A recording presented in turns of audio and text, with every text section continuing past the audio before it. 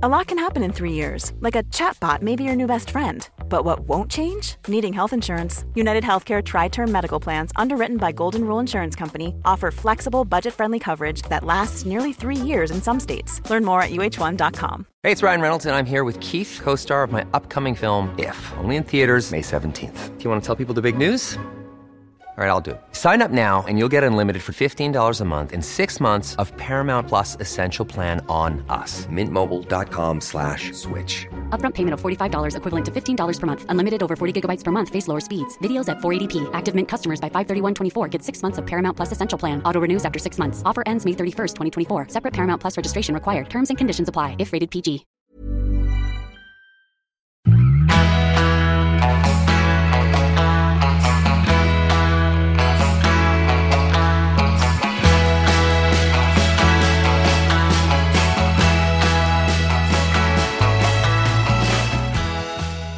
Säsongens första avsnitt av Träningspodden. Det här känns lite ringrostigt, men så pirrigt. Jag som pratar nu heter Lovisa Sandström och min poddpartner och poddkollega och författarkollega och nyblivna trebarnsmamman heter Jessica Almenäs. Tada! Det var nästan som en sån här introduktion man får när man är med i en talkshow eller någonting. Du vet, sen kommer man in till någon skön musik, bara du vinkar lite till publiken. Men det som är väldigt kul tycker jag, Lovisa, det är ju att det är fler än du och jag som har längtat efter att Träningspodden ska komma tillbaka. För vi har ju fått väldigt mycket input från våra läsare som har längtat efter att ha oss med på löprundorna eller sin powerwalk eller sitt gympass, och det är ju väldigt roligt.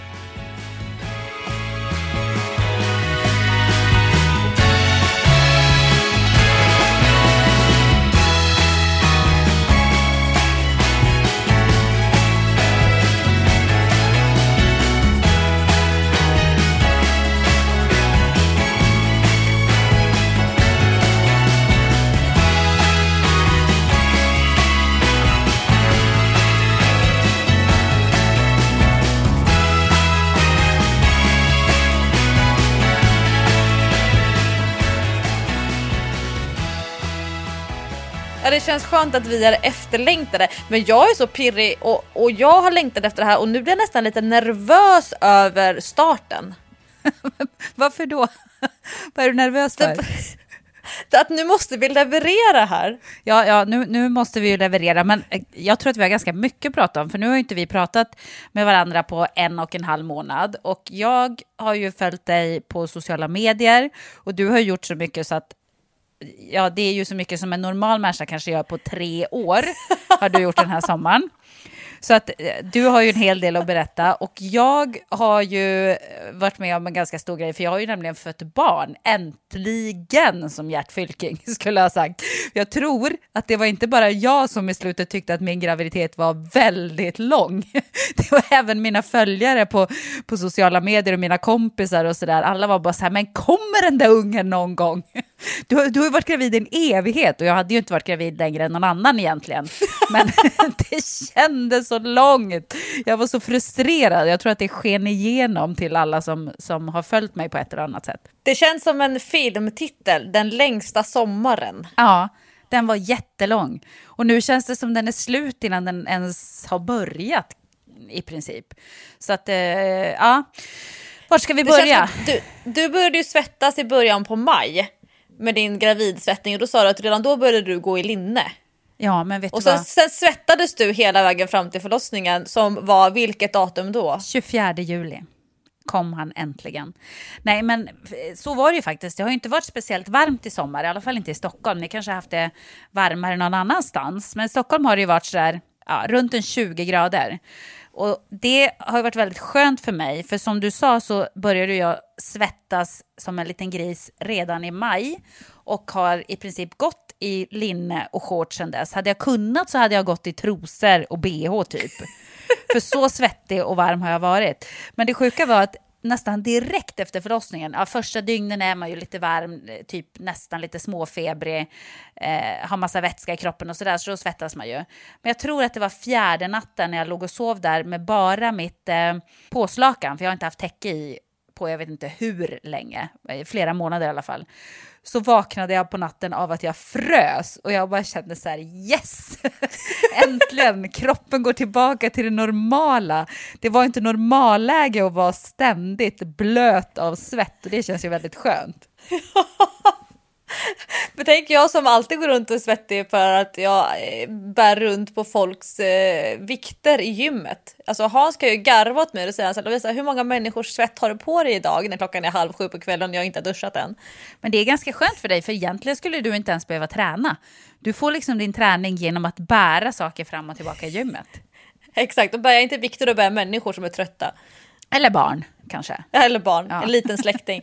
Men Jessica, kan vi inte göra någon form av tidsaxel för dig? Om man tänker att vi släppte sista avsnittet där i början på juli. Eller var det slutet på juni? Slutet på juni. Och sen har ju du faktiskt tränat trots mentalt motstånd och trots fysiskt motstånd. Men jag har en bild av att du rörde på dig fram till i princip värkarbetet började. Stämmer det? Eller är det här bara sociala medier-bilden? Nej, det stämmer faktiskt. Jag rörde på mig hela graviditeten. Jag hade ett uppehåll på kanske 2 veckor lite drygt när var det då? I mitten av juni, för då var jag sjuk. Då fick jag någon envis hosta / halsont av min svåger. Jag var inte nöjd på min svåger, kan jag säga. Som att det inte räckte med att vara höggravid, så var jag dessutom sjuk. Så då var jag ganska ynklig, jag hade lite feber och sådär. Så att då tränade jag inte och då tänkte jag nog att men nu är det nog slut innan förlossningen. Nu blir det nog ingen mer träning. Men sen när jag blev frisk så blev jag pigg igen och otroligt rastlös. Och det bästa mot den där rastlösheten, det var ju inte som en del människor bara, men lägg dig ner, ta det lugnt, vila, sov. Jo, tjena. Då går ju dagarna så sakta så att det är ett skämt. Nej, så jag tränade på. Jag promenerade jättemycket och sen så var jag på gymmet in i det sista. Jag var faktiskt på gymmet sista gången. Då hade jag passerat BF, beräknad födelsedag. Alltså jag var nog på gymmet när jag var 2 dagar över tiden. Och han föddes 4 dagar över tiden. Så att, och då fick du blickar? Ja, jag fick ju framförallt lite kommentarer på sociala medier när jag la ut det, att det var ju så jäkla hetsande att träna och ingen kvinna skulle behöva känna pressen och gå till gymmet när man hade redan passerat due date. Men det var ju liksom ingen press, det var ju för att jag ville bli av med massa rastlöshet och jag ville sätta igång det här schabraket liksom. Få igång förlossningen och träna och röra på sig är ju bra då, har jag hört. Plus att det kändes bra. Jag fick lite blickar också i gymmet. Det var någon som frågade så här: jäklar, när är det dags? För jag hade ju ganska stor mage. Och jag bara, för 2 dagar sedan. Och de bara kollade på mig som att jag inte var riktigt klok. Och det kanske inte var, men det kändes gött faktiskt att träna på. Och vet du vad, Lovisa? Det här är ju helt sjukt, men jag blev så lycklig efter förlossningen. För att efter min förlossning så var det en helt ny känsla som jag inte har haft när jag har fött min andra barn. Att jag kände mig superstark när jag hade fött. Alltså jag var uppe och gick direkt efter förlossningen. Inga problem, det har jag aldrig varit vid någon annan förlossning. Och kände ändå att kroppen, alltså det var inte så att magen bara drog ihop sig slurp och så kom jag i mina gamla jeans. Verkligen inte, det är lång väg dit. Men jag kände mig stark. Benen kände starka, ryggen kände stark, kroppen kände som att den jobba med mig och det tror jag faktiskt att jag hade all träning att tacka för och att jag kunde ge mig ut på första barnvagnspromenaden dagen efter förlossningen och har inte haft några kroppsliga bekymmer. Alltså det är klart att man har ont i underlivet och i rumpan. Det vore ju konstigt annars när man har fött ett barn, men jag har inte haft ont någon annanstans, inte i några fogar, inte i ryggen, inte i benen. Alltså jag har känt mig stark och frisk och bra. Det tror jag verkligen att träningen har gjort sin nytta. Så att jag är glad att jag körde på fast folk var på mig lite grann och tyckte att oj vad du hetsar och oj vad du tränar och det där är inte bra. Och det kan vara dåligt för dig och för bebisen. Det verkar ha varit skitbra både för mig och för bebisen. Men hur startade förlossningen? Vill du dela med dig av någon form av snabbversion? För sånt där tror jag och väldigt många andra älskar att grotta ner oss i. Förlossningsberättelser. Ja, jag har ju inte skrivit den på bloggen ännu. Så att det är ingen som riktigt vet hur det här gick till. Förutom att det gick ganska snabbt och att det gick ganska bra. Men det här är lite kul. För att jag höll ju på säkert de 2 sista veckorna med alla möjliga trick för att sätta igång förlossningen. För att jag var ju så less och det var så tungt och ingenting var bekvämt. Alltså magen tryckte på så att jag var ju svimfärdig nästan hela tiden. Kunde inte sova, kunde inte äta, kunde inte sitta. Alltså det var hemskt. Så jag skulle bara få igång det där. Jag testade allt. Alla knep. Du vet när man googlar och man bara hittar allt möjligt. Ananas. Ja. Jag käkade så mycket ananas. Jag testade att dricka champagne. Vi testade sex. Vi testade långa promenader. Testade att gå i trappor. Testade alltså hallonbladste. Vad fanns det mer man skulle prova? Det var mycket grejer. Yoga. Jag kollade upp några så här yogaövningar på nätet man skulle göra för att sätta igång det. Och jag körde på med den där yogan. Ingenting hände. Och jag blev ju så frustrerad. Men kvällen innan det satte igång, då fick jag ett mejl på Facebook från en tjej som jag inte känner. Som har jobbat på en förlossning i Stockholm. Jag tänker inte säga vilken, för jag vill inte avslöja den här tjejens identitet. Hon ville vara anonym. Hon skickade ett tips på en hemlig dryck till mig. Det här är så sjukt. Och så skrev hon så här: den här drycken fick jag tips på från mina kollegor på förlossningen på bla bla bla. Barnmorskor då, som hade gett henne tips på den här hemliga drycken. Och den har funkat för mig. Jag har gett den vidare till 14 personer. För 12 personer har det satt igång inom ett dygn. Eller om det var inom 12 timmar till och med. Så jag bara tänkte så här, jag har ju provat allt, jag kan lika gärna prova det här. Så klockan var 10 på kvällen när Patrik och jag sticker iväg för att handla alla ingredienserna till den här hemliga drycken. Vi hade inte allting hemma. Så att vi åkte till nattöppet apotek, vi åkte till Ica och så hade vi plockat ihop alla grejer, blandade ihop den här drinken som inte smakar speciellt gott faktiskt, om jag ska vara helt ärlig. Men jag trycker i med den. Jag känner egentligen ingenting. Och hon hade skrivit så här: du kanske blir dålig i magen. Så det kan du ju vara beredd på liksom. Jaha, så jag är beredd där på att sitta på toan halva natten. Nej, ingenting händer. Så besviken. Jag bara går och lägger mig. Det här funkar inte det heller. Sen tar jag skämtar inte, det tar 4 timmar max från att jag har lagt mig. Jag tror, 3 kanske till och med. Jag tror jag la mig vid 11. Vid 2 så vaknar jag av att jag har så fruktansvärt ont i magen. Och då tror jag först att nu sätter det igång att jag blir liksom lite dålig i magen av den här drinken. Och går på toaletten och sådär. Och så säger jag till Patrik så här: det här är nog bara falsalarm. Det är nog bara den där drinken att jag är lite dålig i magen. Han bara, men ska vi inte ringa till förlossningen ändå? Jag bara, men det är pinsamt om det är falskt alarm. Och du vet, lite så här, typiskt mig. Jag vill inte vara till besvär och lite så. Ja, men vi ringer i alla fall in och de säger att vi är välkomna att komma in till Södersjukhuset, vilket var skönt för jag var väldigt orolig att jag inte skulle få plats någonstans. Så vi åker in och Patrik säger till mig så här: men om det är falsalarm då får vi bara åka hem, det är inte mer med det. För det var inte direkt som att det kom verkar, utan det var mer att det gjorde ont hela tiden. Och sen så kommer vi till Södersjukhuset, jag kliver ut där på parkeringen och känner att det rinner ner för benen.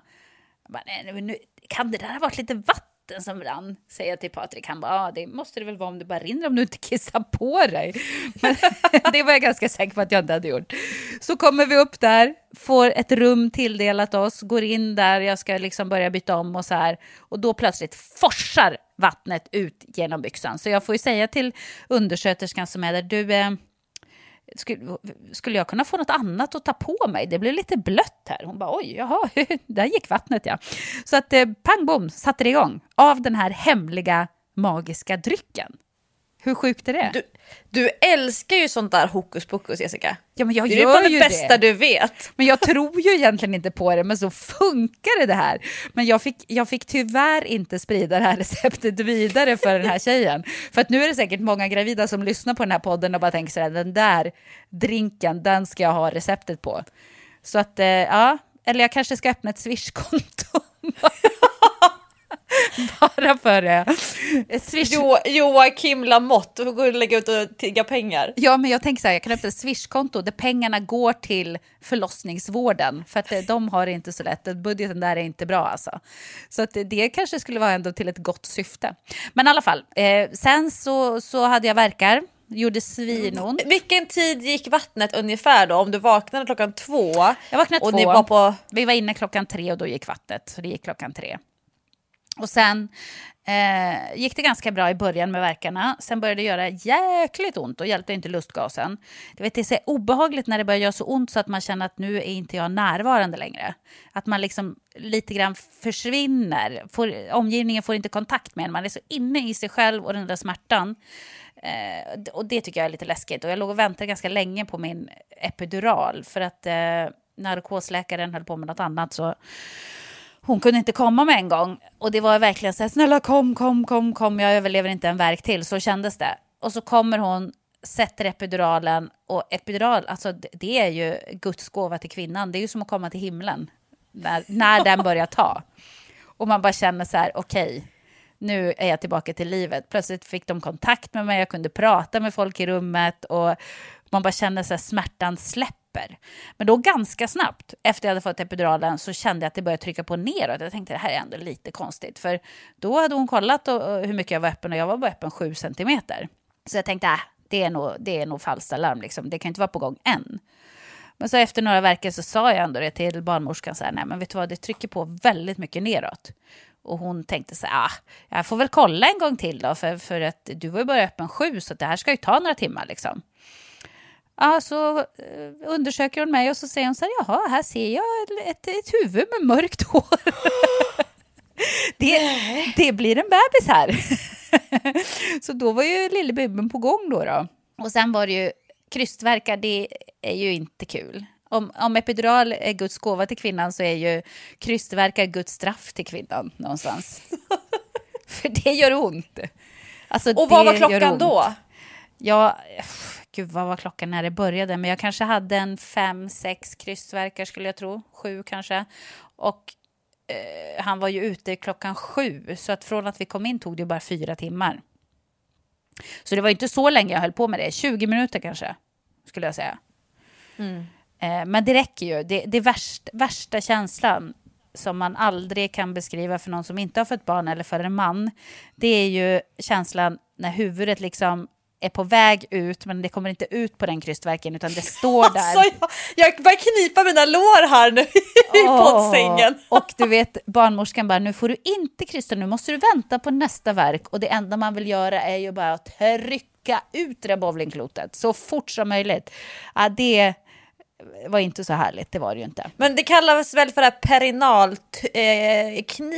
perinaltrycket eller någonting när barnmorskan har som ett litet handlag mellan tumme och pekfinger för att hålla igen så att man inte ska spricka. Det är väl ett sånt där trick de har, de här duktiga barnmorskorna som har jobbat så länge och de som har liksom provat sig fram. Och det tror jag till och med de lär ut nu, att man ska liksom dämpa allting. Ja men precis.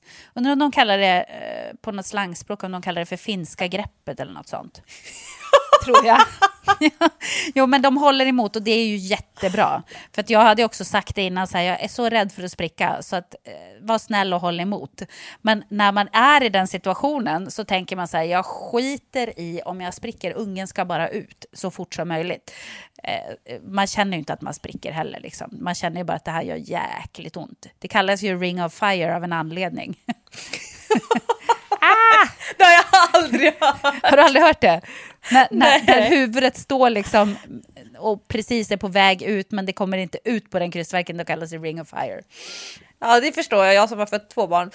Första barnet hade jag också epidural med och då var ju allting bara kaos och det blev ju sugklocka och jag var inte närvarande överhuvudtaget. Men andra gången, då använde jag lustgas och var...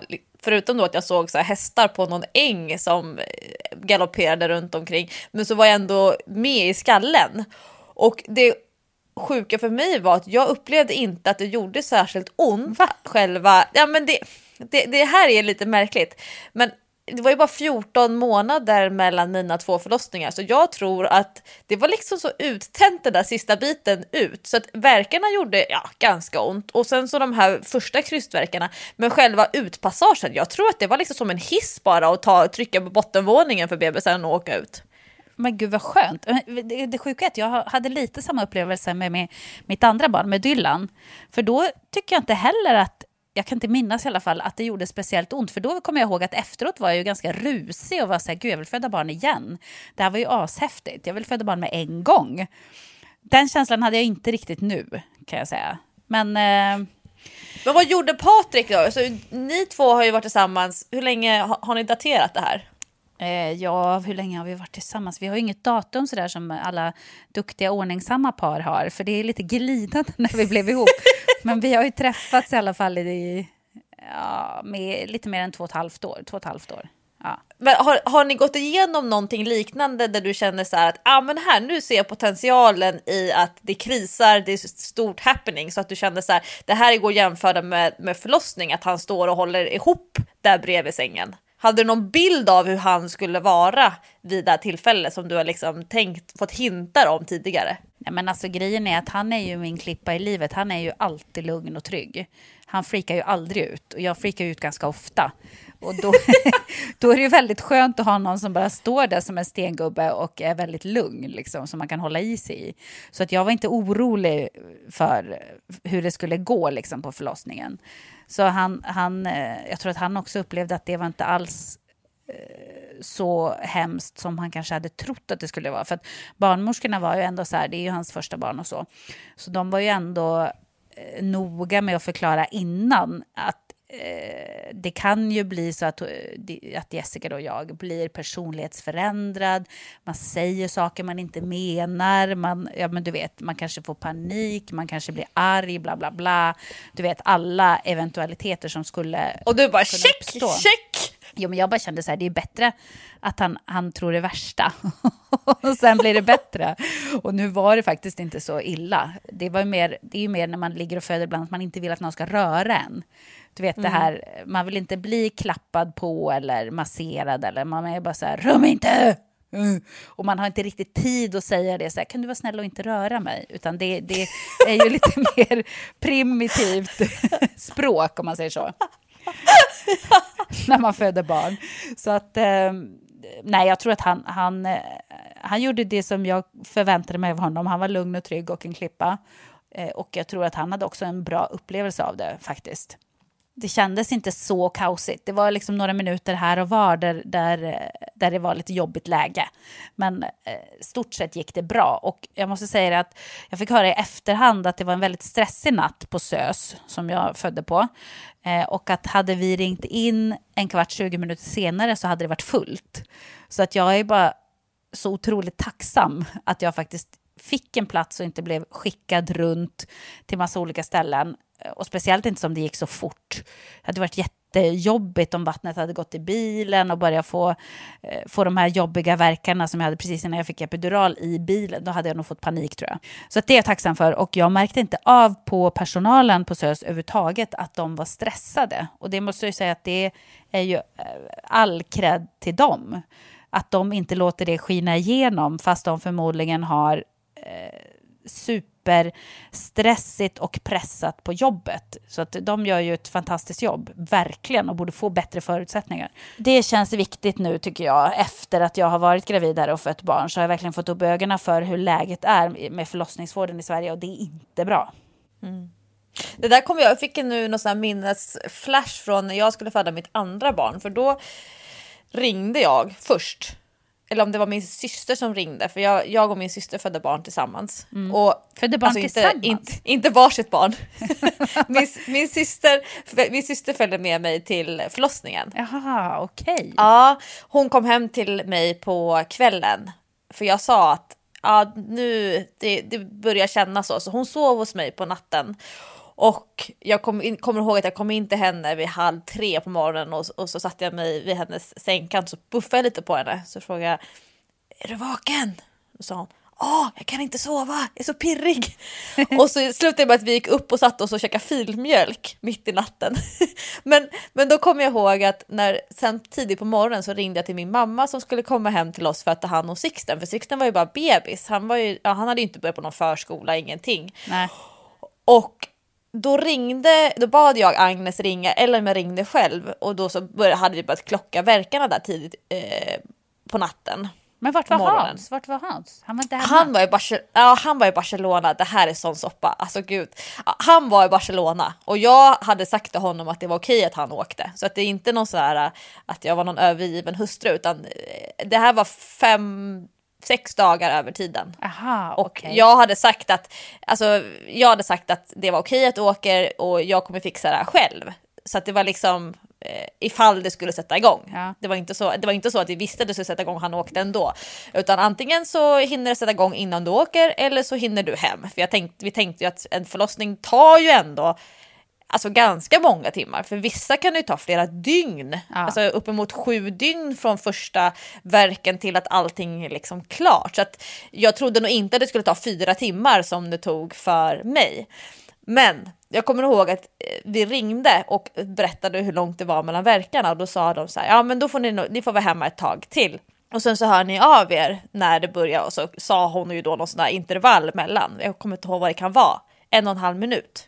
Ja, 3 tror jag det är. Om jag minns 3 rätt. minuter. Ja, just det. Och då när jag var nere på 1,5 minut plötsligt när vi började klocka på riktigt, då hade det kommit sån här, ja men det här var ju modernt, då hade det kommit appar som man kunde mäta sånt här, men det fanns ju inte när jag födde mitt första barn. Men då ringde vi andra gången från taxin för att säga att nu är det väldigt tajt här. Och jag åkte baklänges i taxin och hängde över ryggstödet. Och min syster och taxichauffören tittade på varandra. Och jag kommer ihåg att vi åkte förbi på Centralbron över från Vasastan till Södermalm. För jag födde också på Sös, båda mina barn. Och vi tittade på den här klockan som finns på det här huset som det står Aftonbladet på. Precis vid Tegelbacken. Och så kom jag ihåg att jag tittade på klockan och tänkte att nu kommer en bebis. Och då säger barnmorskan i telefonen till min syster att nej, men ni kan inte komma hit, vi har ingen plats. Men gud, vilken panik. Och taxichauffören börjar svära på turkiska.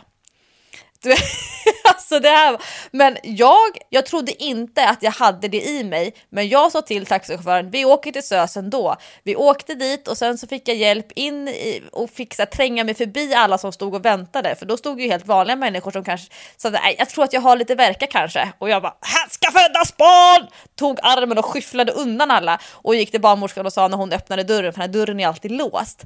Och så sa jag, vet du vad, nu kommer en bebis. Så jag tog mig en plats där och de släppte in mig och så gick det jättebra. Men så jag tänkte, jag hade ju åkt till Sös ändå, även om de hade sagt att när vi har ingen på plats, ni får åka till Huddinge eller Danderyd eller någonting. Jag var nog inte riktigt, så nu, det är Sös som gäller. Så att jag har väl lite auktoritetsproblem på det planet kanske. Ja, men jag vet, min syrra gjorde likadant när hon fick sitt första barn. För då ringde hon också till Karolinska och de hade ingen plats. Men hon bara åkte dit och satte sig där och så sa hon så här, jag åker inte härifrån. Jag ska föda barn här och så är det med det. Så jag tror att det är något som väcks i en kvinna. Det är någon slags överlevnadsinstinkt och någon slags urkraft som man får när man ska föda barn, som man kanske inte känner att man besitter annars i andra situationer. Men jag tror att många kvinnor med ordentliga nätverk känner ju någon, eller känner någon som har fött hemma. Ja. Och de historierna är ju ofta väldigt stökiga. Och det är inte, alltså jag som träffar ju väldigt mycket kvinnor, jag har ju fått höra så enormt många förlossningsberättelser, och för en del så kan det vara en riktig tragedi att föda hemma, och särskilt då när partnern inte fixar det. Ja. Alltså att man märker att min partner klarar inte av den här stressen. Och därför var jag nyfiken på som din lugna pelare där som står stadigt. Det gör ju absolut inte alla män och inte heller alla kvinnor. Så jag tänker att stå där vid badkaret och så kommer en bebis i famnen och navelsträng och alltså det är ju sån stor grej om man inte är beredd på det. Så att jag tänker, jag sätter mig hellre i en korridor på Sös och väntar och föder barn där i korridoren än hemma i badrummet.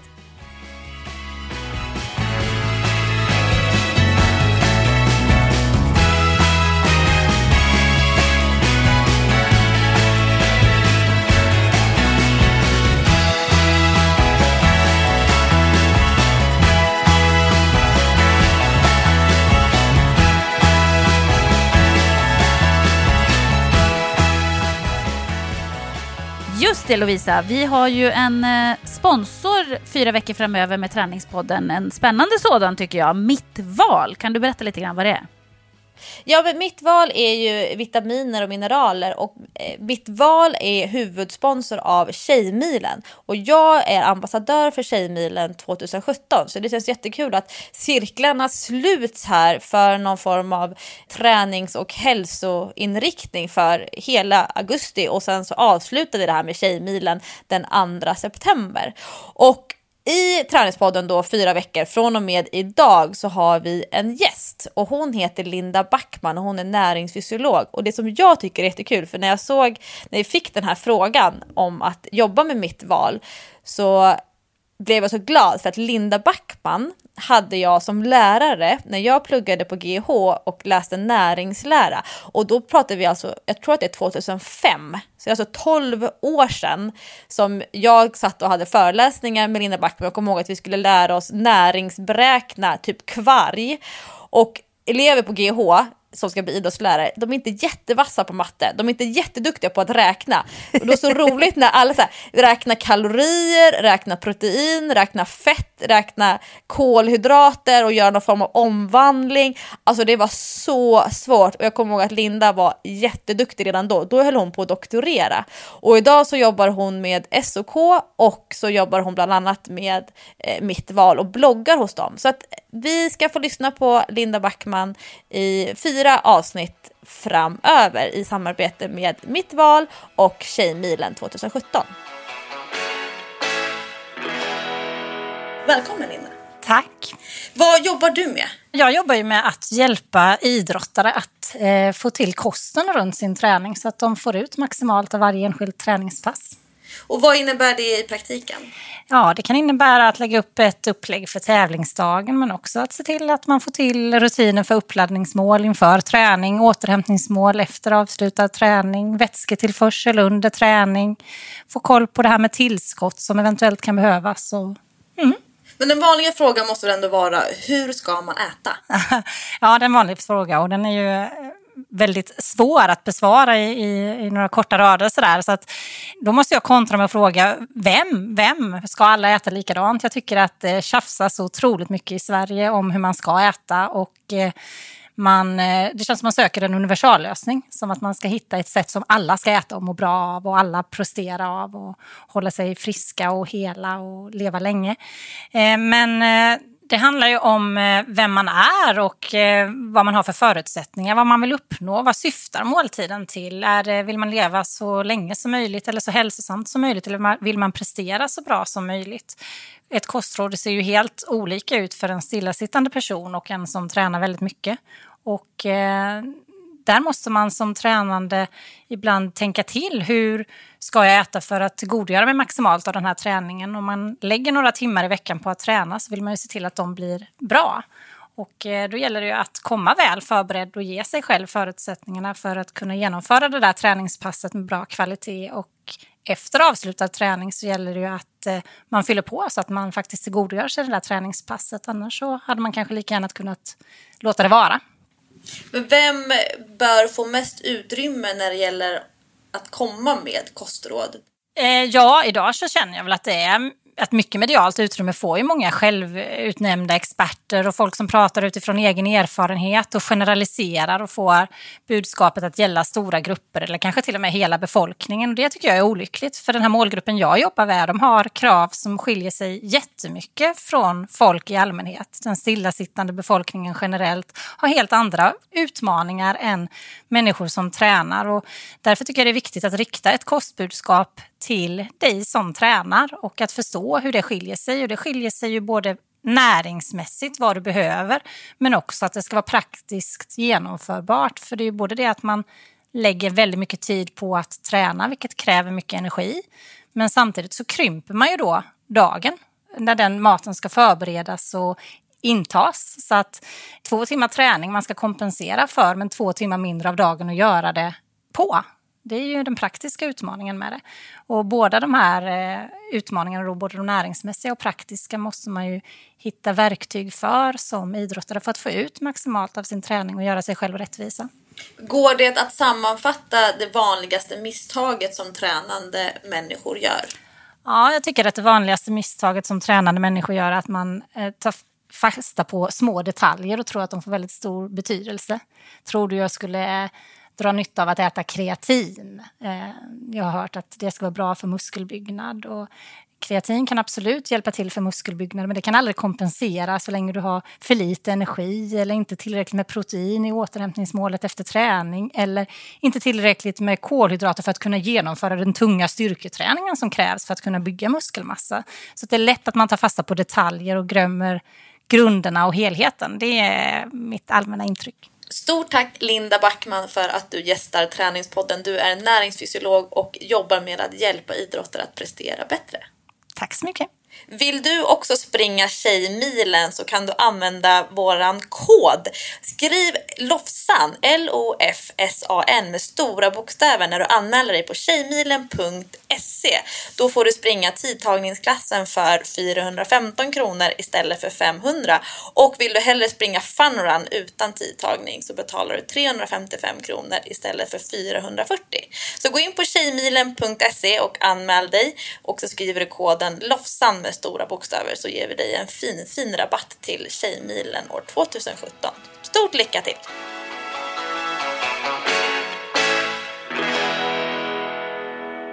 Tack så jättemycket till Linda Backman och Mitt Val för att ni är med och sponsrar Träningspodden.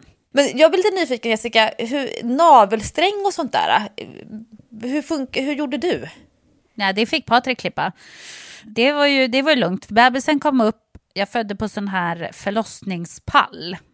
Det var första gången som jag inte födde liggande. Vad betyder det? Det är som en liten pall som ser ut som en hästsko nästan. Som man sitter på, så sitter parten bakom och stöttar upp en liksom, och håller under ens armar och så man kan ta spjärn liksom, mot sin partner. Och trycka ifrån med fötterna. Och det var barnmorskan som tyckte att jag skulle göra det. Och jag var liksom inte i stånd att argumentera. Jag försökte lite säga, jag vill ligga. Hon bara, nej, nu ska du sitta på den här pallen. Ja, okej. Då sitter jag på den här pallen då. Ja, så kom ju bebisen ut. Då fick jag upp bebisen på magen. Och han var ju alldeles blodig och slemmig och fosterfettig och allt möjligt som han hade på sig. Men det bryr man sig ju inte så mycket om i det läget liksom.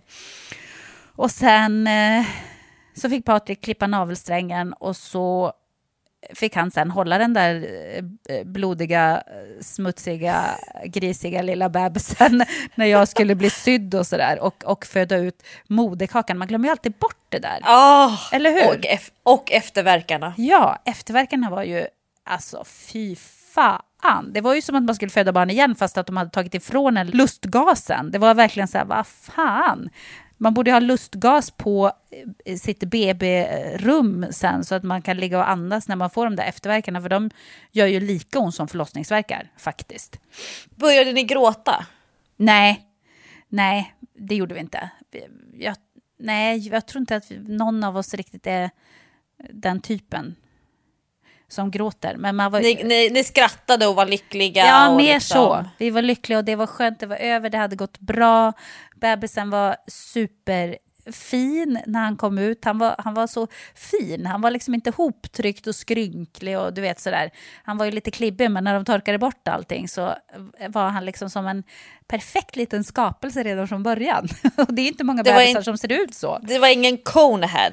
Nej, och han hade så fin färg. Först var han ju lite blå, men det är ju många bebisar som är när de kommer ut. Men sen blev han liksom nästan, inte gul som att han hade gulsot, utan han var bara så här fräscht rosig, fin. En träningsbebis? En träningsbebis som kom ut. Man såg att han hade tränat mycket i magen. Men han var ganska stor, han vägde 4 kilo så att det var just större än mina tidigare barn. De har ju bara vägt 3,5 båda. Så jag tror att det var all glass faktiskt som jag har käkat. Ja, men det måste vara det.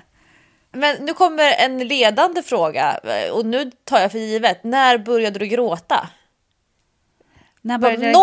Någon gång börjar man ju gråta som nybliven mamma. Ja, men det kom inte när jag var där kvar på BB. Vi var kvar ett dygn.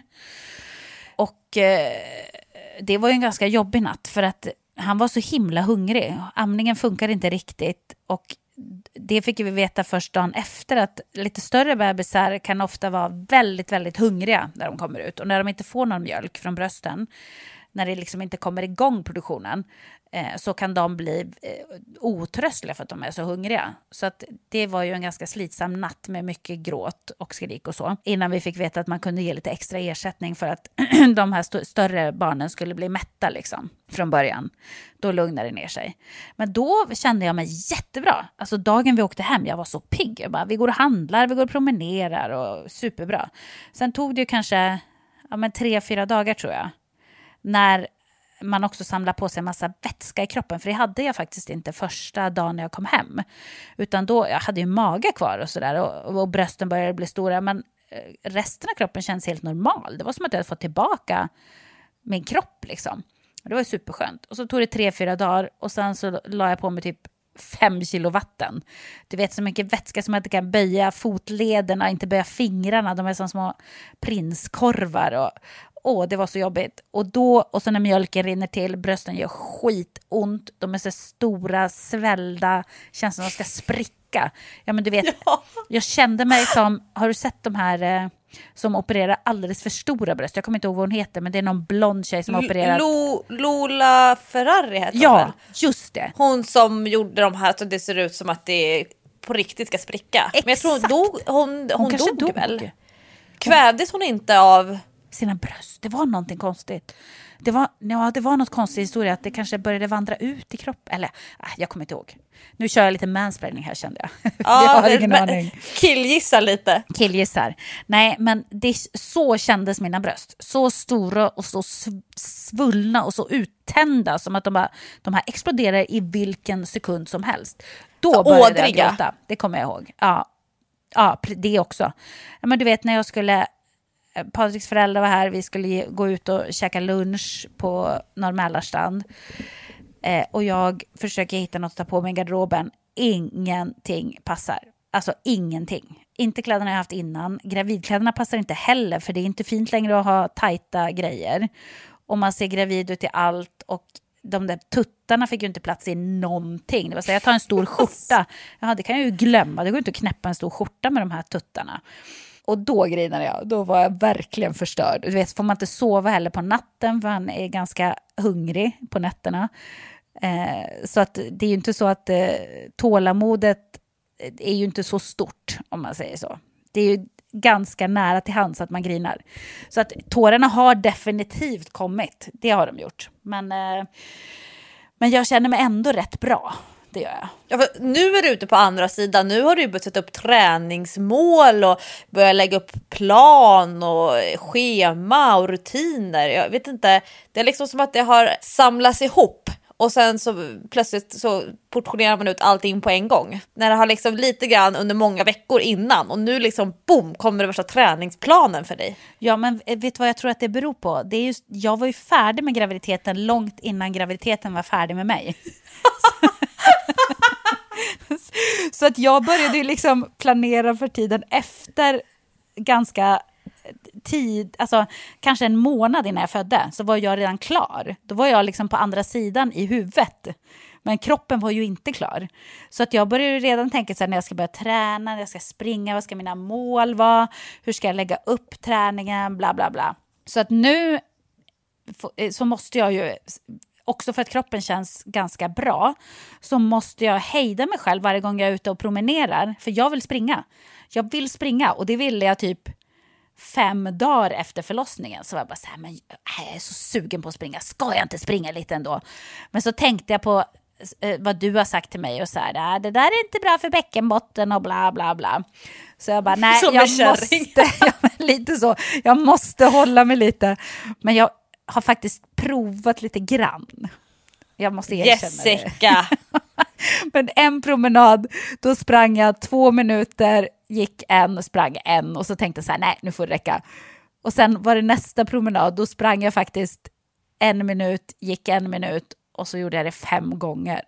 Så att jag har känt lite på det. Men jag måste försöka hålla mig. Det är så svårt. Har auktoritetsproblem, Jessica. Nej, men jag är så otålig. Jag har ju verkligen tålamodsproblem. Det går inte. Och det är samma med så här, träna hemma. Jag vill ju börja köra styrketräning med kroppsvikter. Det ville jag ju börja göra typ 3 dagar efter förlossningen så var jag bara så här, nej, nu börjar jag. Och så bara tänkte så här, nej, kanske inte är bra om magen inte har gått ihop och sådär. Så kan du bara snabbt reda ut för mig, vad är det jag absolut inte får göra så här direkt efter? Jag tycker att man ska vara försiktig med hur man tar sig i och ur sängen.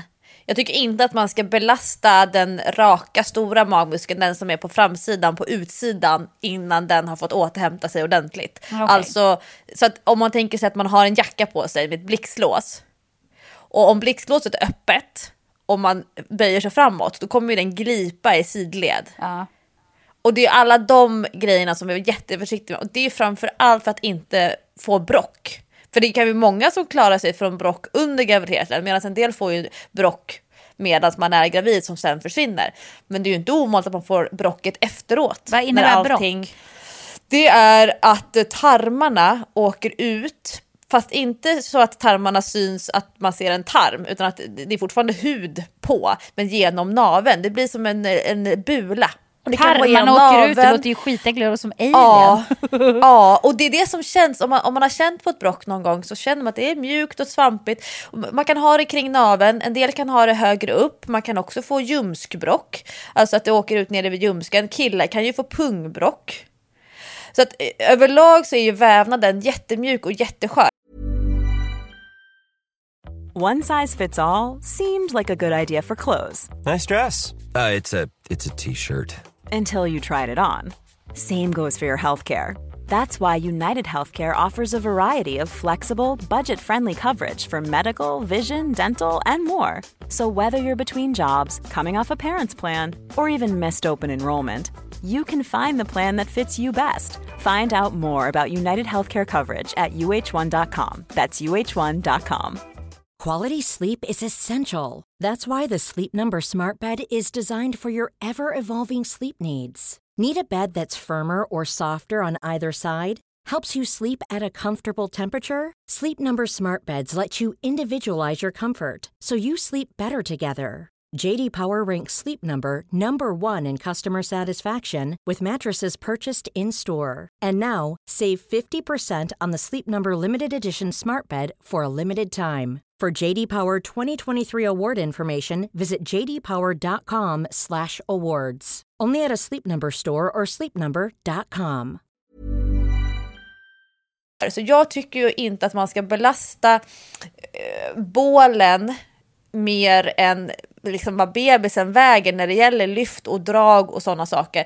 Men då pratar vi ju, alltså hur många veckor då? Ja, det finns ju mammor som har 5, 6, 7 barn sen tidigare som man måste bära och så vidare. Så har man en liten nyföding också. Det är ju, så säger jag så här, du får inte göra tyngre lyft än bebisen. Ja, men hallå, min vardag kräver ju alltså lyft på 20 kilo. Men jag tycker fortfarande jätteförsiktig med att belasta den raka magmuskeln. Men också belasta bäckenbotten. Och det har ju att göra med att allting måste få dra ihop sig. Och jag skulle nog säga att det är som ett i klass med ett benbrott. Alltså, det måste få återhämta sig, det måste få rehabilitera. En sån grej, nu lyssnar jag ju på dig när du harklar dig. Du har någonting lite grann i halsen. Och då tänker jag så här, bara en sån där harkling skapar ett tryck mot magmusklerna och ner mot bäckenbotten. Så det är faktiskt träning för bäckenbotten att harkla sig. Och om man har en harkelteknik som innebär att bäckenbotten buktar neråt, då belastar man på ett sätt som jag inte tycker är fördelaktigt. Man måste liksom knipa upp och lyfta upp lite grann. Inom yogan pratar man ju om rotlås. Killar ska lyfta pungen, tjejerna ska hålla in en prutt. Och sen harklar man. För risken finns om man harklar, och det är många kvinnor som blir förkylda eller börjar hosta eller nysa efter att de har fått barn första veckorna. Då pressas det igenom direkt. Antingen som man kissar på sig eller att man känner att det blir den här tyngdkänslan. Och den här tyngdkänslan som man ska vara jätteförsiktig med. Men man har mycket blod under livet. Det kan, du som har blivit sydd, är ju, alla stygnen ska läka, inte bara på utsidan utan också på insidan. All ärrvävnad måste ju få byggas på ordentligt. Och man vill inte störa den återhämtningen genom att belasta mer än vad man behöver, för att det kallas för en progression. Alltså att varje steg måste få i lugn och ro byggas på, för att om några veckor då kunna kanske göra lite tyngre lyft, kunna röra sig mera i sidled, alltså kunna göra rotationer, att orka sitta och amma med rak rygg till exempel. Alltså bara det är ju jättejobbigt för bålen jämfört med mammorna som kan halvligga i soffan och amma och så tycker att ja, men det går jättebra, men man skulle aldrig orka sitta upp. Men det är ju också en progression för bålen att klara av att uthålligheten. Så att jag är jätteförsiktig första 6 veckorna i alla fall med att inte belasta mer än promenader, skjuta barnvagn, ganska så plant, kanske lätt uppför, men framförallt att kunna hitta den här aktiveringen. Den här aktiveringen snackar ju du och jag jättemycket om när du var gravid, kommer du ihåg det? Ja, absolut, och den jobbar jag med nu. Berätta. Jo, jag jobbar med min aktivering, så jag gör några övningar, bland annat så gör jag en övning där jag står på alla 4 och försöker hitta den här magmuskeln, jag drar upp mot naveln, du vet. Jättebra. Det ser ju inte mycket ut för världen. Så min kille var så här, vad är det du tränar? Elitidrottaren. Jag bara, nej, jag försöker hitta min magmuskel. Men det som är positivt är att när jag hade fått Dylan, kommer jag ihåg, då hittade inte jag den muskeln på säkert ett år. Alltså när jag försökte dra in magen hände ingenting.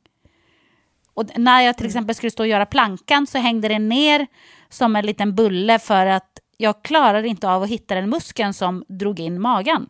Men nu hittar jag den redan. Så att det har ju verkligen varit stor nytta för mig. Att jag har gjort mycket aktivering under hela graviditeten. Och det där, jag träffar mammor som har barn som är 5, 6, 7, 8 år gamla. Och som inte har tänkt en tanke på, varken under graviditeten eller graviditeterna eller efteråt, att jobba med den muskeln, alltså att kunna stänga in naveln mot ryggen utan att luta sig framåt, alltså att revbenen krummas neråt, eller att man måste spänna skinkorna, eller att man måste hålla andan, för det är ju väldigt lätt hänt att man liksom tänker att man ska hålla andan och då åker ju magen in, men det här ska man kunna göra samtidigt som man andas.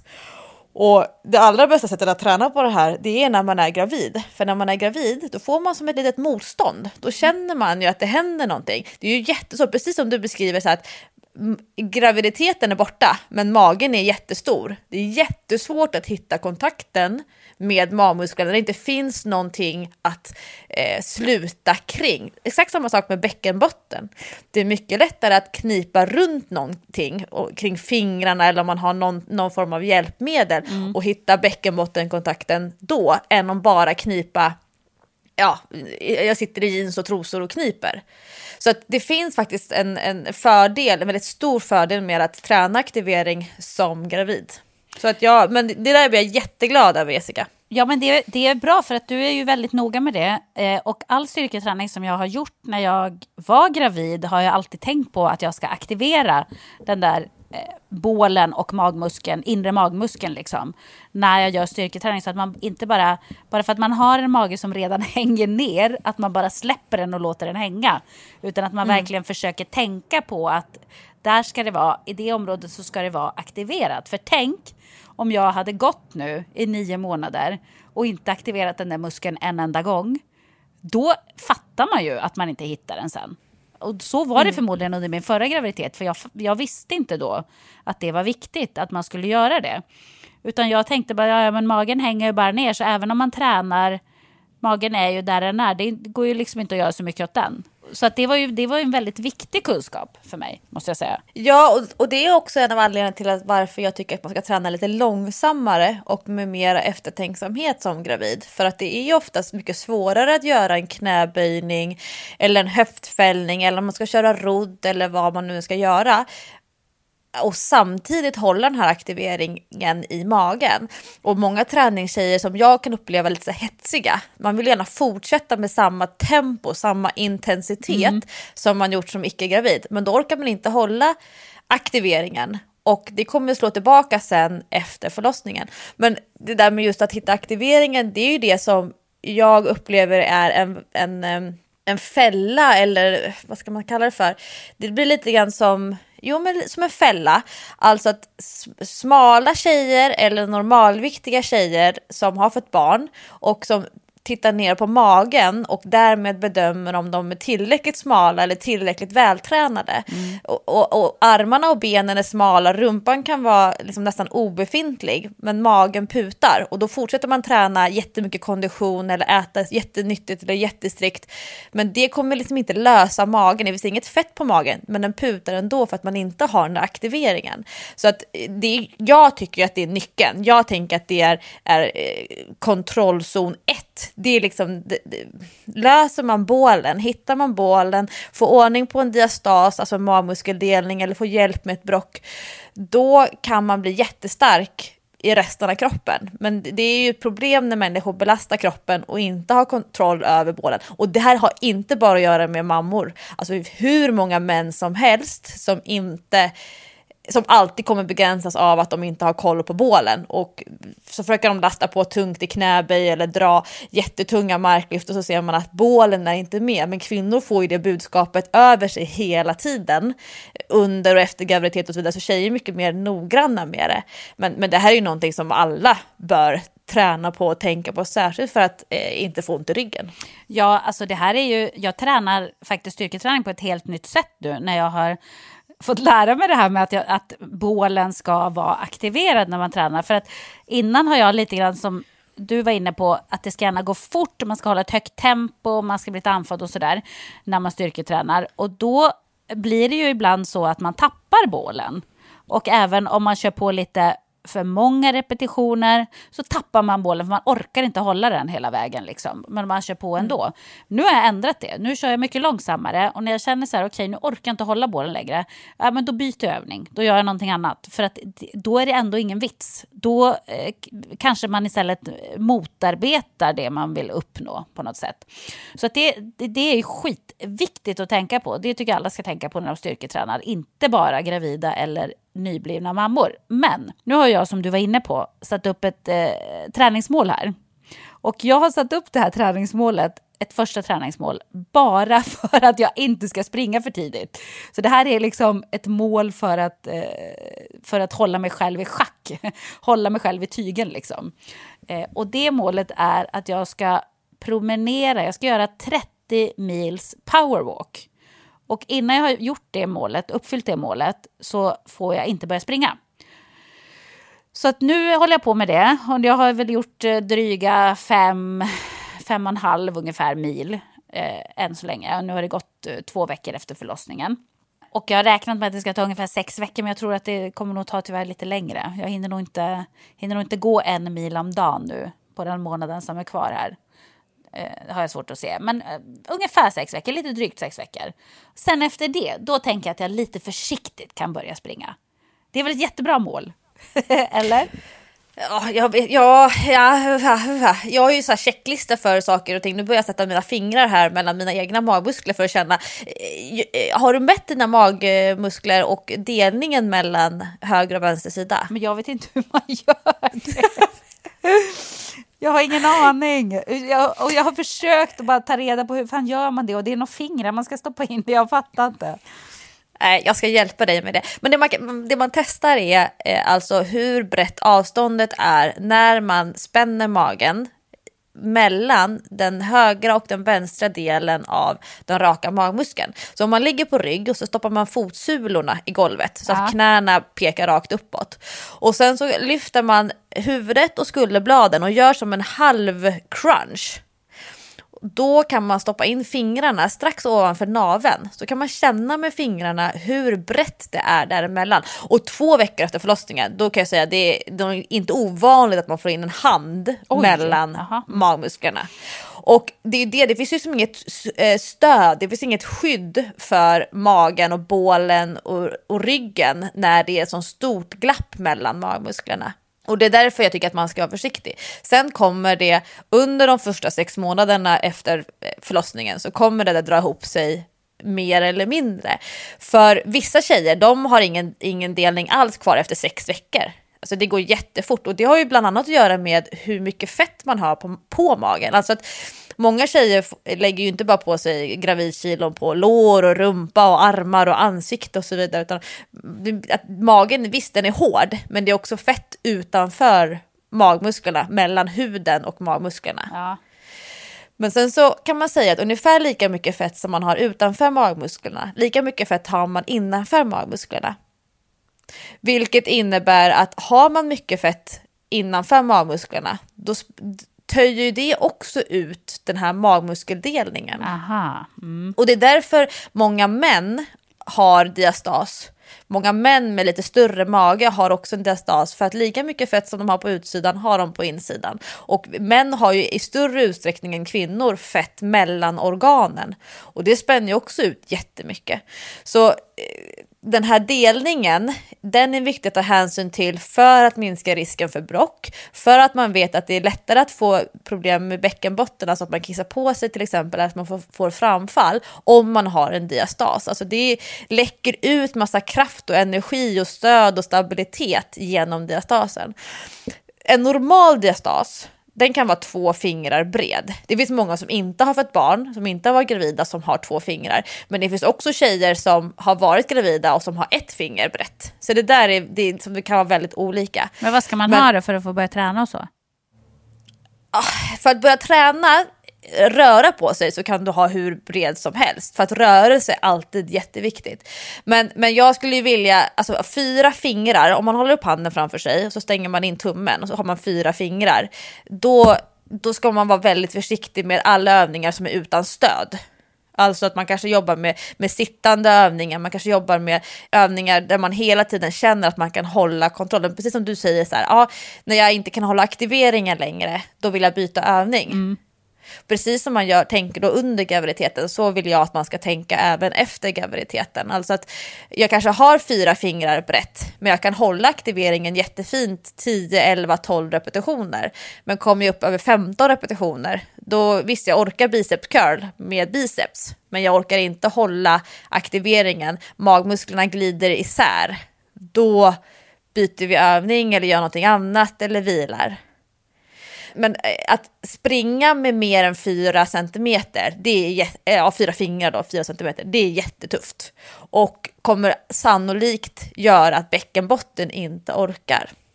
Så att det är väldigt individuellt. Många med en bred diastas har inga problem alls, medan vissa med en liten diastas, bara 2 fingrar, kanske ändå har bråck eller problem med urinläckage. Så att det är inte svart eller vitt, men det finns vissa sådana här post-it-lappar som jag har som alltid så varningsflaggor då, till exempel att inte springa när man fortfarande har en diastas som man inte kan kontrollera. Att ha en bred diastas, och då säger jag bred diastas som är 4 fingrar. 3 fingrar som har varit en hel hand, då är det jättebra, det är på väg att stänga sig. Kan man inte hosta hemma i vardagsrummet utan att läcka igenom, så skulle jag inte springa till exempel. Kan du inte knipa så att din partner känner det, alltså oavsett om man är vad för sorts partner, om det är en man eller kvinna, men om man stoppar in 2 fingrar, så ska ju partnern känna att men nu kniper du. Ja. Och så känner man ett riktigt tryck. Och det där är faktiskt jätteviktigt. Det är många tjejer som börjar springa innan de har haft första penetrerande sex på något sätt. Och det gör att de inte har känt inuti. De kanske aldrig har känt på sig själva. Hur känns det inuti? Och stoppar man in fingrarna och kniper allt man kan, och det händer ingenting. För det är inte alla barnmorskor som testar knipet. Och sen kan man ju testa det som du och jag har pratat jättemycket om, skillnaden mellan styrkeknip och uthållighetsknip. Alltså barnmorskan kanske testar styrkeknipet. Knip allt du kan. En gång. Uthållighetsknipet, då kanske man säger så här, knip allt du kan, och sen släpper du till ungefär 30%, 20-30%. Och försöker hålla det länge istället. Jag sitter här och kniper nu, om du undrar varför jag är så tyst. Det hoppas jag att alla lyssnare av Träningspodden gör. Men sen har vi också snabbhetsknipet, som ska slås på snabbt och släppa. Slå på snabbt och släppa, och göra det många gånger. Snabbhetsknipet är det som behöver slås på om man skulle halka till exempel. Om man skulle behöva nysa oförberett, då är det snabbhetsknipet som måste vara påkopplat. Så det finns 3 olika sorters knip. Och barnmorskan testar, om hon testar, för det här är inte självklart, styrkeknipet. Men uthållighetsknipet, det måste man träna upp under ganska lång tid. Det är en färskvara. Det har jättemycket med nervsystemet att göra. Det har mycket med stress att göra. Det har mycket med förstoppning att göra. Om du måste krysta till exempel för att gå på toaletten, då finns en risk att du stör knipträningen. Så därför håller man på med det som jag kallar för snip bootcamp. Alltså man faktiskt gör en riktig ansträngning och kniper efter ett schema. Och samtidigt är förstoppad. Alltså att man är förstoppad flera gånger i veckan kanske av olika skäl. Då kommer det vara jättesvårt att få resultat av knipträningen. För att de här kryssningarna som blir när man är förstoppad och ska gå på toaletten, det stör träningen. Så att det är så himla många delar. Nyblivna mammor som inte har tid att sitta på toaletten i lugn och ro kommer ha svårt att knipa sig till en starkare bäckenbotten om man inte samtidigt får sitta och slappna av och bajsa i lugn och ro. Ja, det är mycket med detta knipet. Men det är därför jag inte vet att man ska stressa med löpning, för det kan direkt motverka all den knipträning som du sköter parallellt. Jag är så ivrig, jag vill komma igång. Men en tröst är, och det här skulle du verkligen ta åt dig, Jessica, du som är en tränande person, för det är det jag tror. Och det här kan jag tänka om mig själv också när jag har fått mina barn. Det här att vara en tränande person och stressen över att risken av att jag kanske inte kommer tillbaka till det. Alltså att man är så van vid att känna sig som en sån som byter om flera gånger i veckan, som svettas och så vidare. Det är ju att träningsresultatet ligger ju inte i aktiviteten. Och din puls kan jag sätta 1000 spänn på är lika hög eller högre om du går med vagnen i en backe än om du var ute och joggade. Så är det ju säkert. Eller ja, så träningseffekten får ju du även av att gå med vagn, både plant eller uppförsbacke eller lite kuperat och så vidare. Och det kommer nog kroppen tycka är jobbigare än vad det var för 11 månader sedan för dig att jogga. Absolut, och jag misstänker att jag kommer ju, du vet, det är som när man föreställer sig hur någonting ska bli. Och så blir det inte riktigt så. För att du vet, jag föreställde mig ju innan, jag pratade ju jättemycket om, jag längtar så mycket efter att dricka champagne. Det kommer att bli så underbart. Jag ska bara sluka flera flaskor champagne när jag har varit gravid. Och så när man då får möjligheten så, ja, alltså det smakar ju fortfarande ganska gott, men så jävla härligt var det ju inte. Jag har druckit ett glas, då räcker det ganska bra. Charken då? Ja, charken. Det unnade vi oss andra dagen efter han föddes, då köpte vi hem en rejäl charkbricka och drack också champagne. Men det här är en first time för mig, för jag tror aldrig att när jag har öppnat en flaska champagne med någon då, att den står kvar i kylskåpet i typ en vecka. Men det var vad som hände. Det var så här, ett glas, nu är det bra. Jag vill inte ha mer. Och så det blev ju inte så fantastiskt. Jag tänkte det här kommer bli himmelriket. Charken var ju fantastiskt god. Det var verkligen gott att mumma i sig. Men just champagnen, det var ju mycket bättre i fantasin än vad det var i verkligheten. Tyvärr. Men jag tänker att det blir lite samma med löpningar. För det jag ser framför mig, det är ju att jag är lätt som en hind som springer över en äng, du vet, och jag bara springer så snabbt, eller som en gasell på savannen, bara flyter fram och det är underbart att springa. Så kommer det ju inte att vara. Så det där, jag kommer ju att bli nedtagen på jorden ganska snabbt när jag ska ge mig ut på min första löprunda, har den här bilden i huvudet, och jag kommer att vara som en tung, klumpig, flåsig person som orkar springa i 5 minuter i sträck liksom. Så kommer ju verkligheten att vara, tyvärr. Men ändå, framför mig ser jag ju att jag flyter fram som, ja men du vet, att jag är som en kenyan som springer ett 1500 meters lopp. Lite så ser jag ju liksom i mitt huvud, men det kommer inte att bli så tyvärr. Snarare än du tror. Men nu ska jag göra en nyhetsmorgon-övergång här, Jessica. Vill du känna på den? Yes. Ja. Någonting som verkligen var så som i drömmen, så fantastiskt som jag hade tänkt att det skulle vara, det var ju min resa till Los Angeles. Och jag var så avundsjuk när jag såg den. Och där låg jag hemma och var höggravid. Och jag bara, fy fan, jävla Lovisa. Jag hade gjort en lista. Jag hade tagit dina tips. Du instagrammade ganska mycket när du var i Los Angeles för... När var du var där? Jag var där senast för 1 år sedan ungefär. 1 år? Ja, det var ett annat liv, Jessica. Det var ett helt annat liv. Men jag hade din lista och sen så hade jag plockat tips från en gemensam bekant till dig och mig, Anja Forsnor, som hon bloggar på L. Och det är Anja som har varit med och tagit fram de här Grounded Factory yogamattorna som du och jag gillar så mycket, med bananer och ananas och de här snygga. Jag tror att hon har bott i Los Angeles för några år sedan och nu var hon förra året flera månader där och la upp hur mycket som helst och jag googlade med Anja Forsnor och Los Angeles och hittade till och med så här färdiga blogginlägg med olika restauranger och mycket träning och mycket det här green life, alltså att mycket smoothies och var man ska gå någonstans och så. Så jag hade liksom slagit ihop partylistan med träningslistan och sen så har jag en PT-kund till mig som är filmregissör. Så hon hade ju också sina grejer för var man ska hänga någonstans och så. Så att det kändes som att jag hade den optimala Los Angeles-listan för att kunna åka och trendspana, för att kunna titta på gymmen. Alltså du vet, när jag kommer dit, då är det som att det är på film. Man kan tänka sig att det på film är ett filter, så att det ser inte ut som det sen gör i verkligheten. Men i Los Angeles var det verkligen som på film.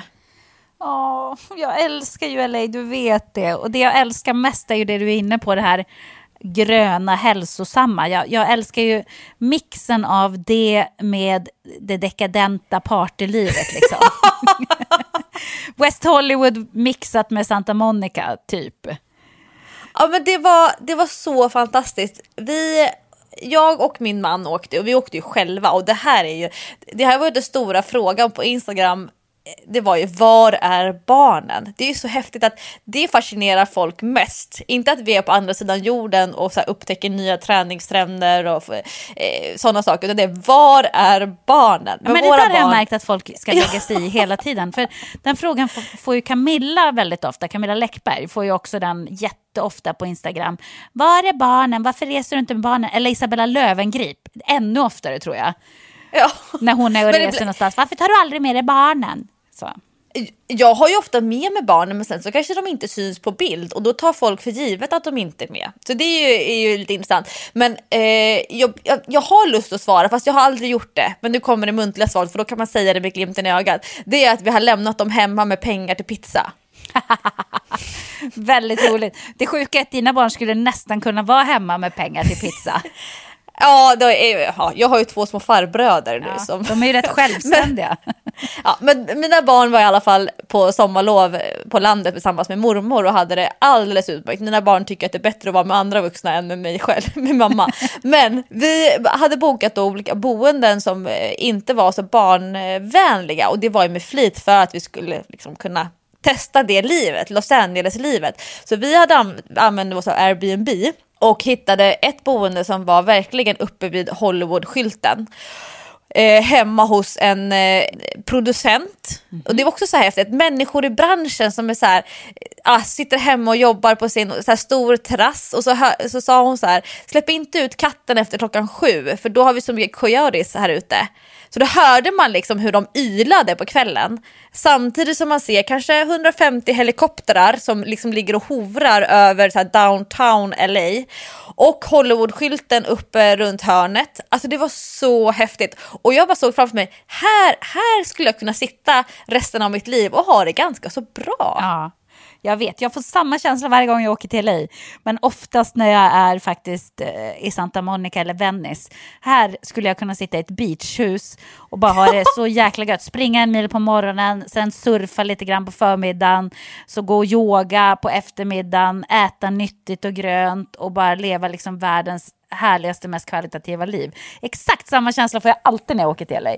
Ja, vi bodde faktiskt nere på Venice Beach 3 nätter, och då hade vi bokat, precis som du säger, så här, en studio apartment precis, vad blir det, 3 kvarter från stranden bredvid Gold's Gym, vilket jag inte visste. Jag hade ju så Gold's Gym på listan, men jag hade inte kollat på kartan, för jag tänker det måste ändå vara det lättaste att hitta när man väl är på plats. Ja. Men det visade sig att det var kvarteret bredvid, så vi hängde ganska mycket på Gold's Gym.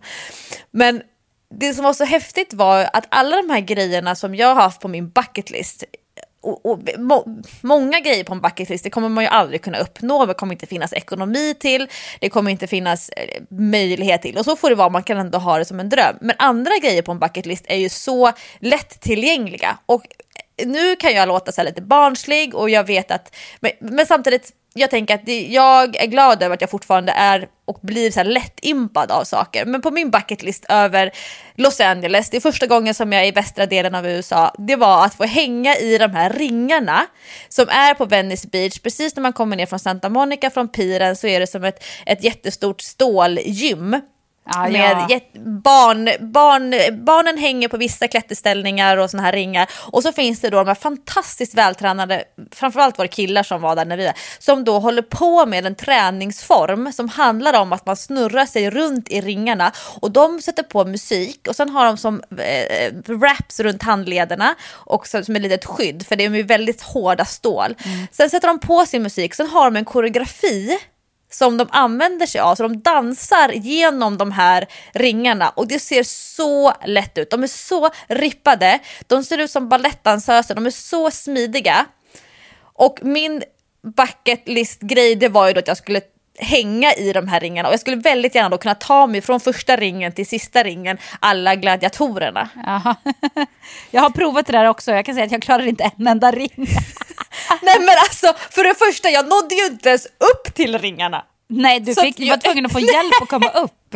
Ja, okej. Då fick jag hjälp med att komma upp och bli hängandes. Men sen fick jag ju inte farten. Vad gjorde du då? Hur kom så du liksom? Jag hängde där och sprattlade tills jag fick så mycket handsvett så att jag ramlade ner och lämnade inte den första ringen. Men jag har ju sett att du klarar det här.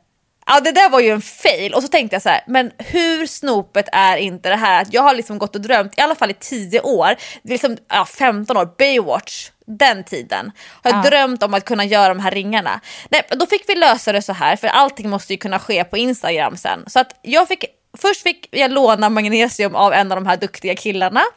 Sen fick Hans sätta på kameran och börja spela in, hänga upp mig i ringarna, ta tag runt midjan som jag vore någon form av liten dvärg, dra mig bakåt som ett barn i lekparken som ska gunga och ta fart. Sen fick han liksom skjutsa mig framåt, släppa mig, springa åt sidan och hålla upp mobilen som redan har börjat filma. Nej, för att kunna filma i profil när jag då med väldigt stor ansträngning tar mig igenom ring för ring för ring för ring och till slut klarar hela den här ringraden. Men alltså, vad ska man säga? Arbetet för att kunna sätta igång mig. Men observera, det klippte vi bort sen på Instagram-filmen, för där ser det ut som att jag kommer som värsta gladiatorn och svingar mig igenom. Ja, och du ser inte speciellt ansträngd ut heller. Nej, men det vet, fake it till you make it. Man har jobbat med tv, va? Ja, men det här är ju så roligt, för att det är ju liksom bakgrunden, backstage photo av Instagram. Det är den här bilden du beskriver nu. Men det som hände, som blev konsekvensen, det här var samma dag som vi bytte boende då från Hollywood Hills där vi bodde först, för vi ville bo, alltså vi är så lite serienördar, så vi åkte ju då såklart bil upp i bergen och skulle titta på det huset där Bosch, har du koll på Bosch? Nej, det är en serie, det är en svensk producent, det är ju Karin Bastin, känd poddare. Hennes man producerar ju Bosch. Jaha, han bor... Ja, men det gör han kanske. Ja, men den karaktären i Bosch, den polisen, han bor högst upp i Hollywood Heights i ett jättecoolt glashus. Och rimligheten i det är ju 0, men den här polisen har sålt sin livshistoria till någon bokmanus, alltså i serien. Så det är därför han har råd att bo. Jag tror att ett sånt där hus kostar 600 miljoner kronor eller någonting i verkligheten. Så det är ju liksom helt... Alltså det är ju inte någon rimlighet i det. Men i alla fall, när vi bytte boende för att sen flytta ner till Venice Beach, då skulle vi lämna tillbaka våran hyrbil i Santa Monica, fast inåt landet. För vi ville inte ha hyrbil när vi bodde nere vid stranden. Så han heter Henrik, förlåt. Henrik Bastin. Ja, Henrik, men exakt. Kristoffer Bastin är en annan person. Ja. Vad härligt. Vad roligt att någon sa, ja men det är ju jag. Nej men vi vill inte ha hyrbil ner på Venice Beach. Det behöver man ju verkligen inte för att kunna uppleva allting. Nej. Men då åkte vi ner och lämnade väskorna och sen åkte vi upp för att lämna tillbaka hyrbilen på något sån här hyrbilställe som var kopplat till samma företag som vi hyrde på flygplatsen. Men då promenerade vi, och jag tror att det var nästan 1,5 mil ner till stranden. Och då hade jag gått i så här shorts och gympaskor och varit, du vet, det här LA sporty style. Alltså man smälter in ganska mycket när man kommer i träningskläder fast man går i stan. Ja, absolut. Och sen hade jag min vigselring på mig. Och dels så var det nu typ 37 grader varmt. Och sen hade vi gått väldigt långt. Plus då att de här stålhandtagen som man håller i de här ringarna, de är ju inte nådigt liksom hårda. Det som hände var att ungefär en kvart efter att jag hade hängt i de här ringarna, då har vi fortsatt promenera längs med stranden. Det är att mitt finger, det fingret som vigselringen sitter på, det sväller upp. Det sväller upp så mycket. Det blir sånt hårt tryck av att ringen sitter runt. Det har blivit någon form av klämskada. Så att det blir som svarta prickar i fingret. Fingret håller på att implodera. Nej men gud vad hemskt. Alltså när du beskrev den här postgravidsvullnaden som du fick 2 dagar efter förlossningen. Ja. Alltså det här var så hemskt. Jag trodde att jag skulle dö av trycket i fingret. Och det är så vidrigt. Det känns så himla obehagligt. Fingret var blått med svarta prickar i. Och nu tänker jag, nu kommer jag behöva amputera fingret. Verkligen. Och fy!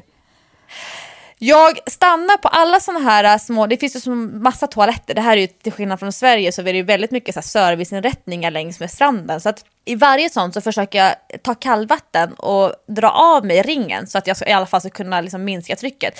Försöker hitta tvål på alla de här toaletterna. Finns inte tvål någonstans. Går. Sen till slut kommer vi fram till en cykeluthyrare och kombinerat café. Och tänkte att jag kanske hade lite cykelolja som jag skulle kunna smörja in fingret för att få av mig ringen.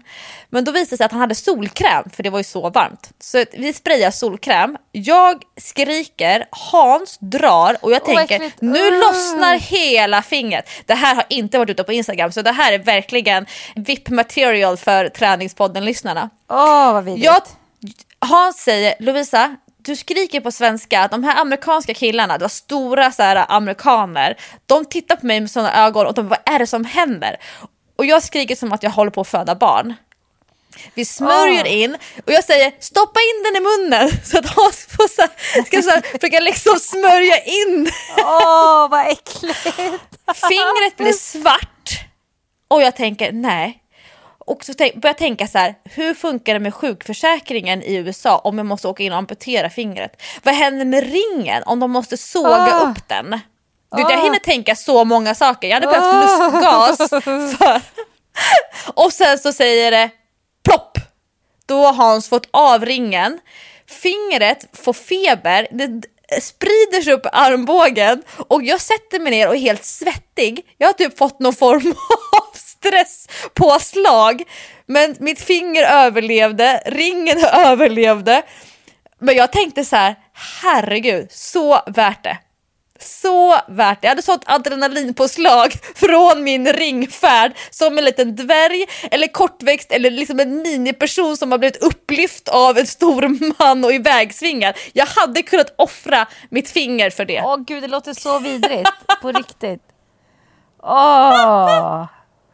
Och sen gick det där tillbaka då när du fick av ringen, eller? Ja, de där prickarna försvann ungefär efter 2 timmar.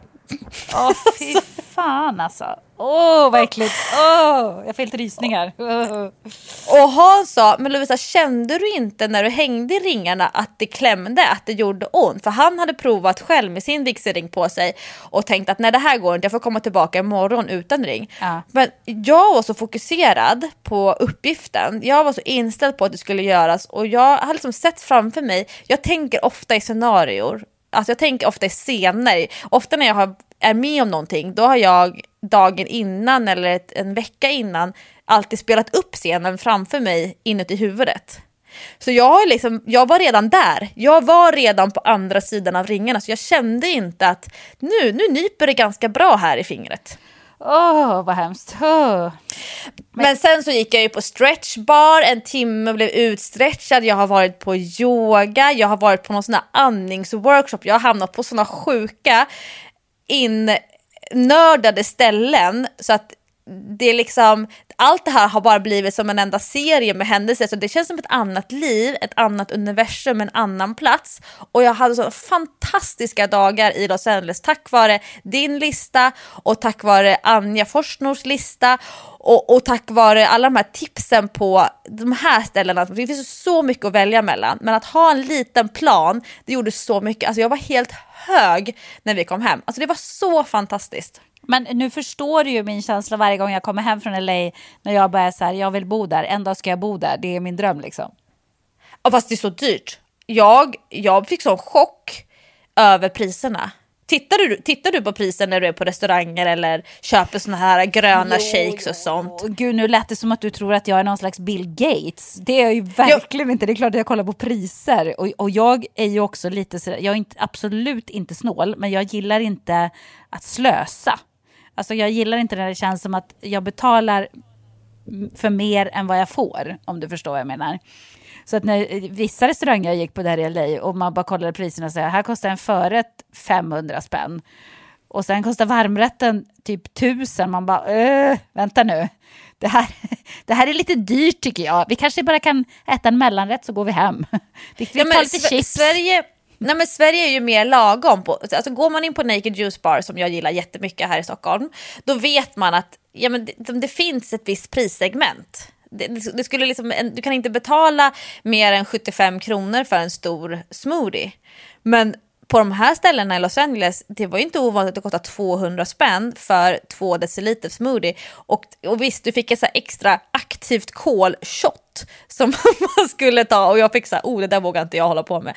Men det är liksom, det är ett helt annat segment. Vad som är normalt är helt annorlunda. Och då tänker jag alla de här människorna som åker till Los Angeles liksom för att follow your dreams, alla kan lyckas och så vidare. Men de har inga pengar, de har inga inkomster, de jobbar ju inte. De bor ju så trångt och billigt och försöker liksom lyckas som skådespelare eller i träningsbranschen eller vad det nu må vara. Men de människorna kan inte köpa de här 200 kronors smoothiesarna, eller? Nej, men alltså de får ju kämpa. Jag har en kompis som bor där som är hon är som de flesta som bor där. Hon är egentligen sångerska och skådis, men hon jobbar som servitris så länge tills man får liksom breaket.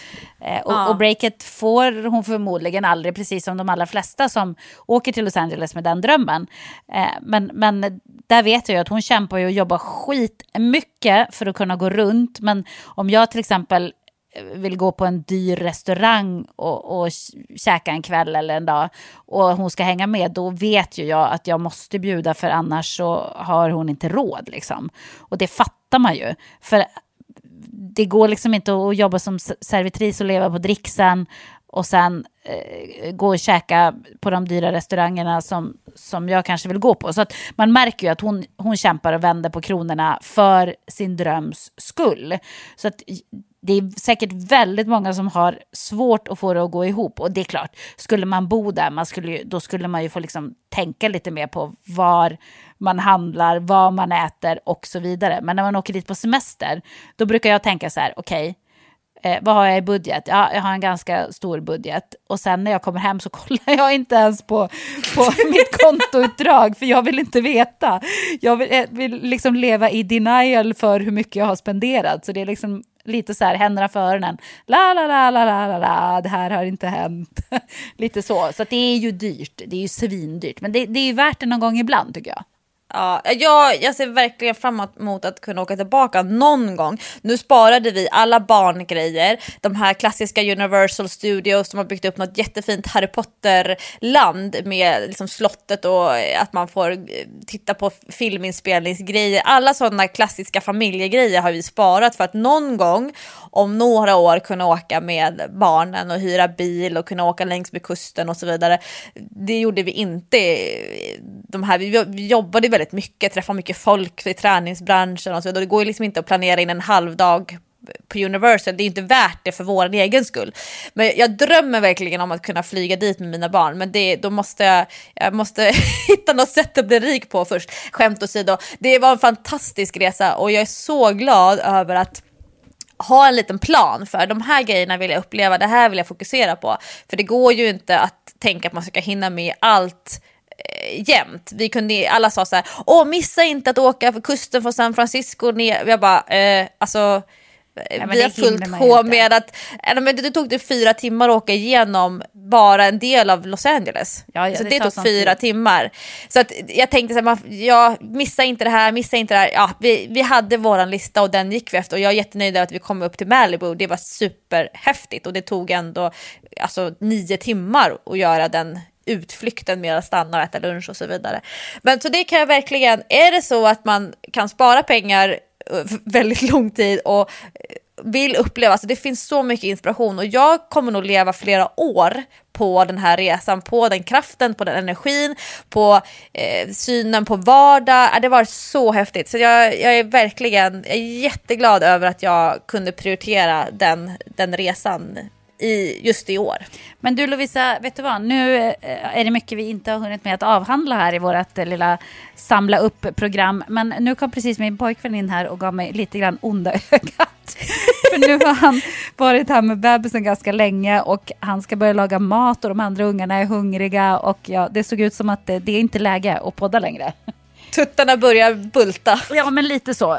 Tuttarna bultar, de stora ungarna skriker som fågelungar och för husfridens skull börjar jag avsluta. Yes, men vad skönt. Oskulden för säsongen blev tagen ganska så snabbt och intensivt, men det gick ju bra, Jessica. Ja, men det tycker jag. Och det roliga är ju att vi har ju massor att avhandla även nästa vecka nu, för vi hann ju bara med en bråkdel av vad vi skulle säga. Superhärligt. Vi får säga stort tack till alla Träningspodden-lyssnare för att vi drar igång en ny säsong och att ni hänger med och ger oss massa inspiration till vad vi ska prata om. Precis, och nu hörs vi igen om en vecka. Ha det bra så länge. Hej då! Puss puss!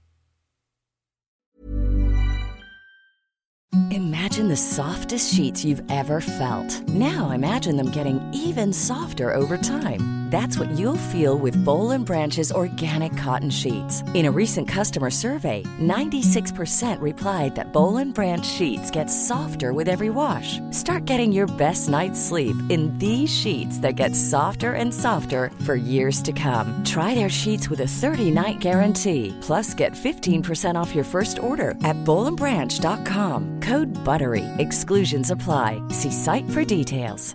When it comes to your finances, you think you've done it all. You've saved, you've researched, and you've invested all that you can.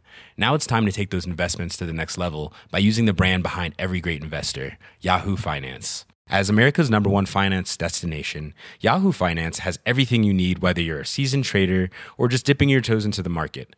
Join the millions of investors who trust Yahoo Finance to guide them on their financial journey. For comprehensive financial news and analysis, visit yahoofinance.com. The #1 financial destination, yahoofinance.com.